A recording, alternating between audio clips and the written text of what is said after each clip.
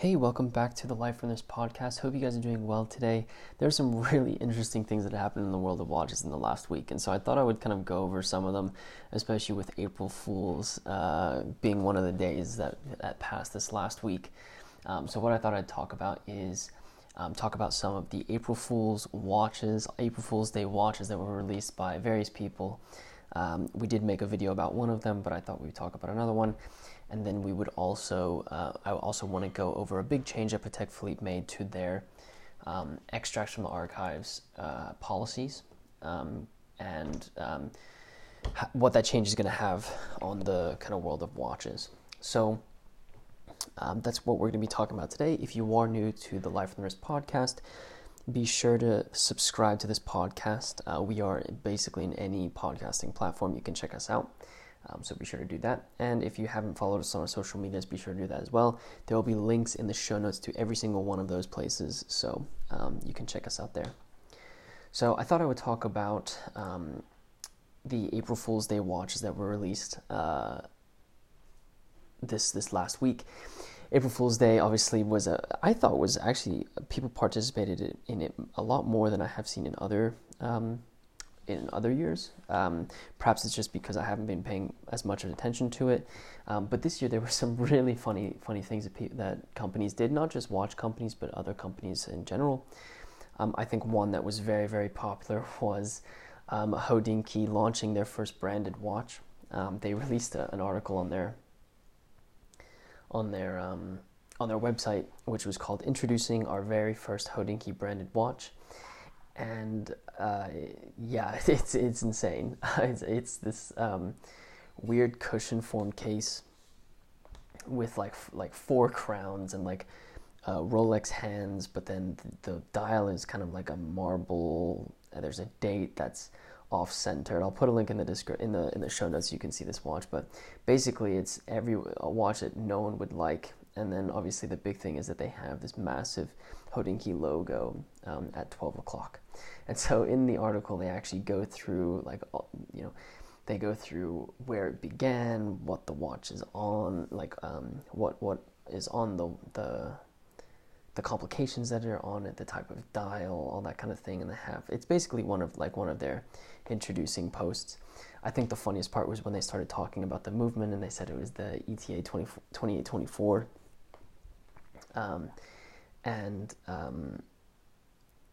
Then they talk about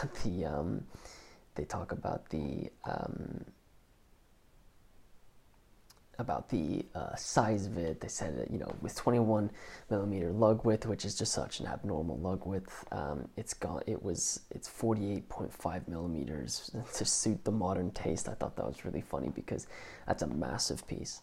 And then the last line basically says the watch will be available exclusively to Hodinkee commenters. So obviously it's an April Fool's Day joke. The tag on this article is very serious articles. So obviously people went to town. And then one thing I don't know if a lot of people see, but if you look at the URL for this article, it's hodinkee.com/articles, and then the kind of tag after that is "look at the date, people."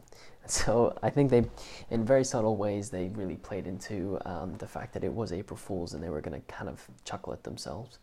Obviously, Hodinkee has gotten a lot of slack for the things they've released, and I'm not going to say it's rightfully so. I'm not going to say they shouldn't get the slack. I'm kind of just going to remain neutral. I'm going to remain Swiss.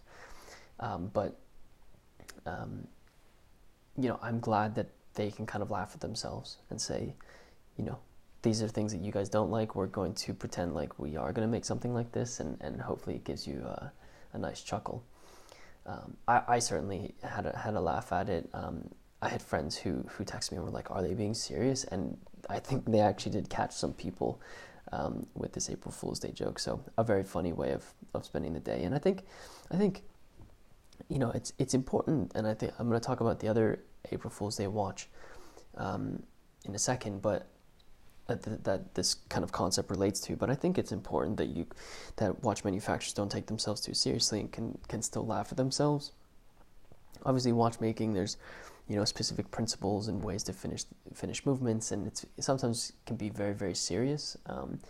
But I think it's important that we were able to laugh at ourselves and hold your hands up when perhaps people didn't like something that you did or something like that. So kudos to Hodinkee for doing that.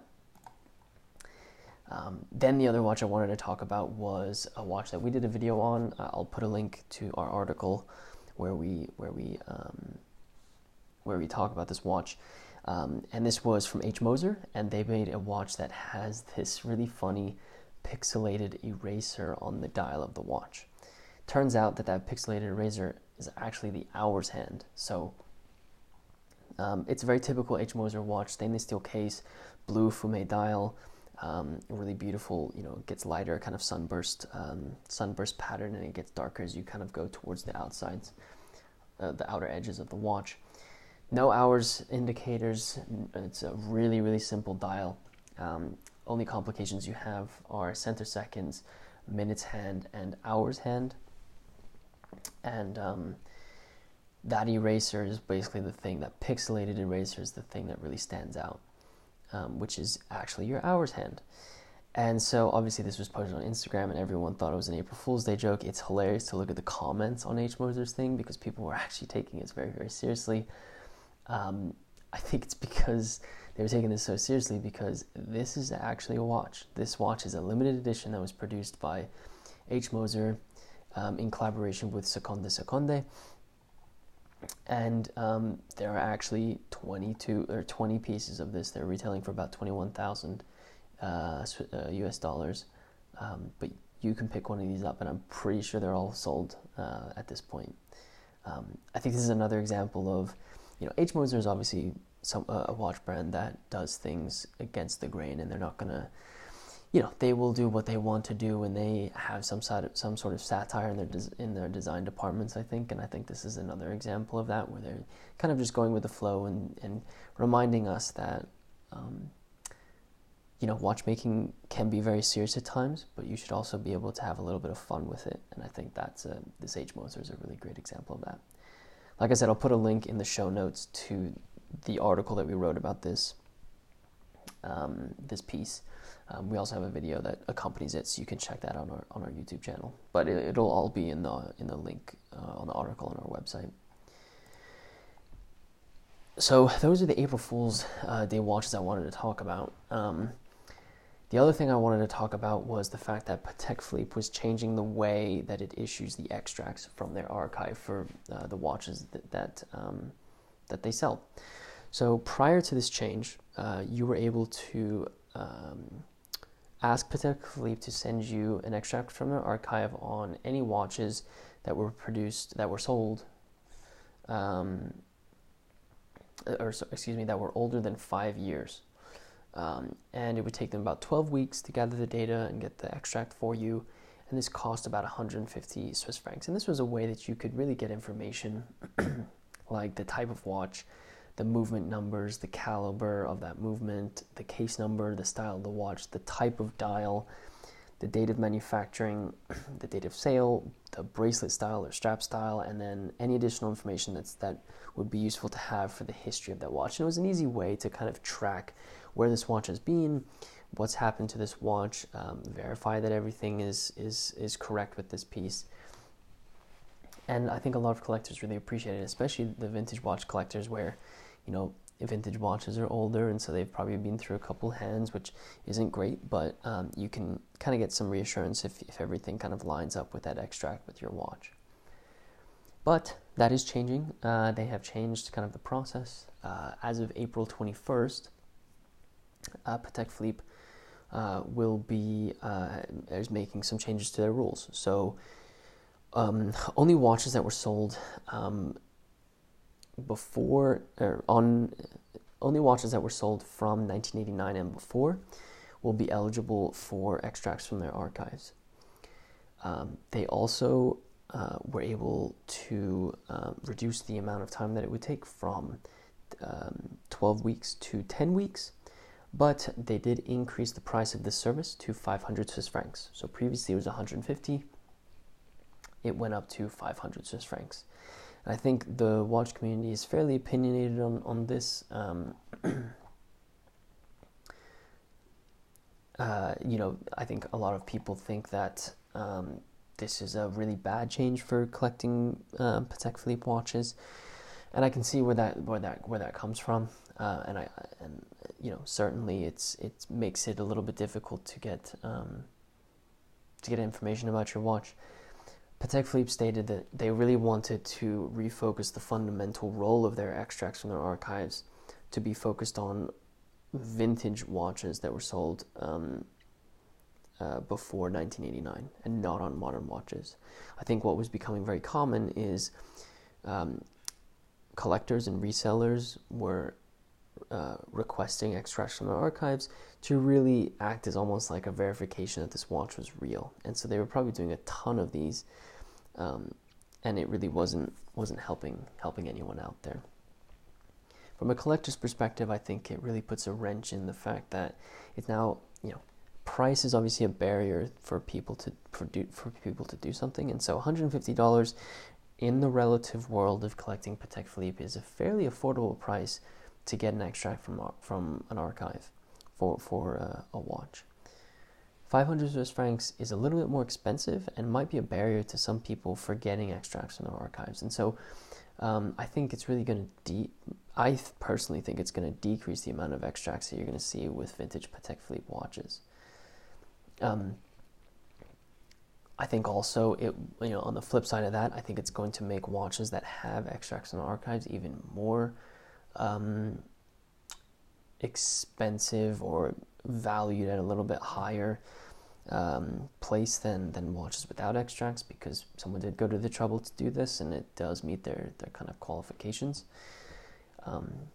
What I did find interesting was that 1989 date. I'm thinking 10, 20, 30 years from now, is that date going to change? Because I think the definition for vintage watches changes as every passing day. And so 1989 now is 10 years from now, they're going to increase it to 1999 because the 90s pieces are going to be considered vintage at that point. I'm not really sure. So that's something that I kind of caught my mind when I was thinking about this as well. So a big change for Patek Philippe. I know other brands have similar services, and I wonder if they're going to do something similar to kind of follow one of the Holy Trinity brands. Who knows? But we will have to see. I will admit, I think Omega is like a shining light when it comes to their customer relations with people who are looking for information about their vintage watches. So maybe I'll do a podcast where I kind of go into the insane types of services that they provide you compared to other brands. I hope you guys enjoyed this episode of the Life from the Wrist podcast. If you haven't, go check out the show notes. We'll have links to all of these big announcements in our show notes.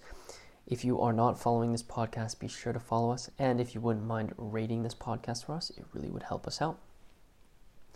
If you want to check out more content from us, be sure to hit up our social medias where we post basically daily.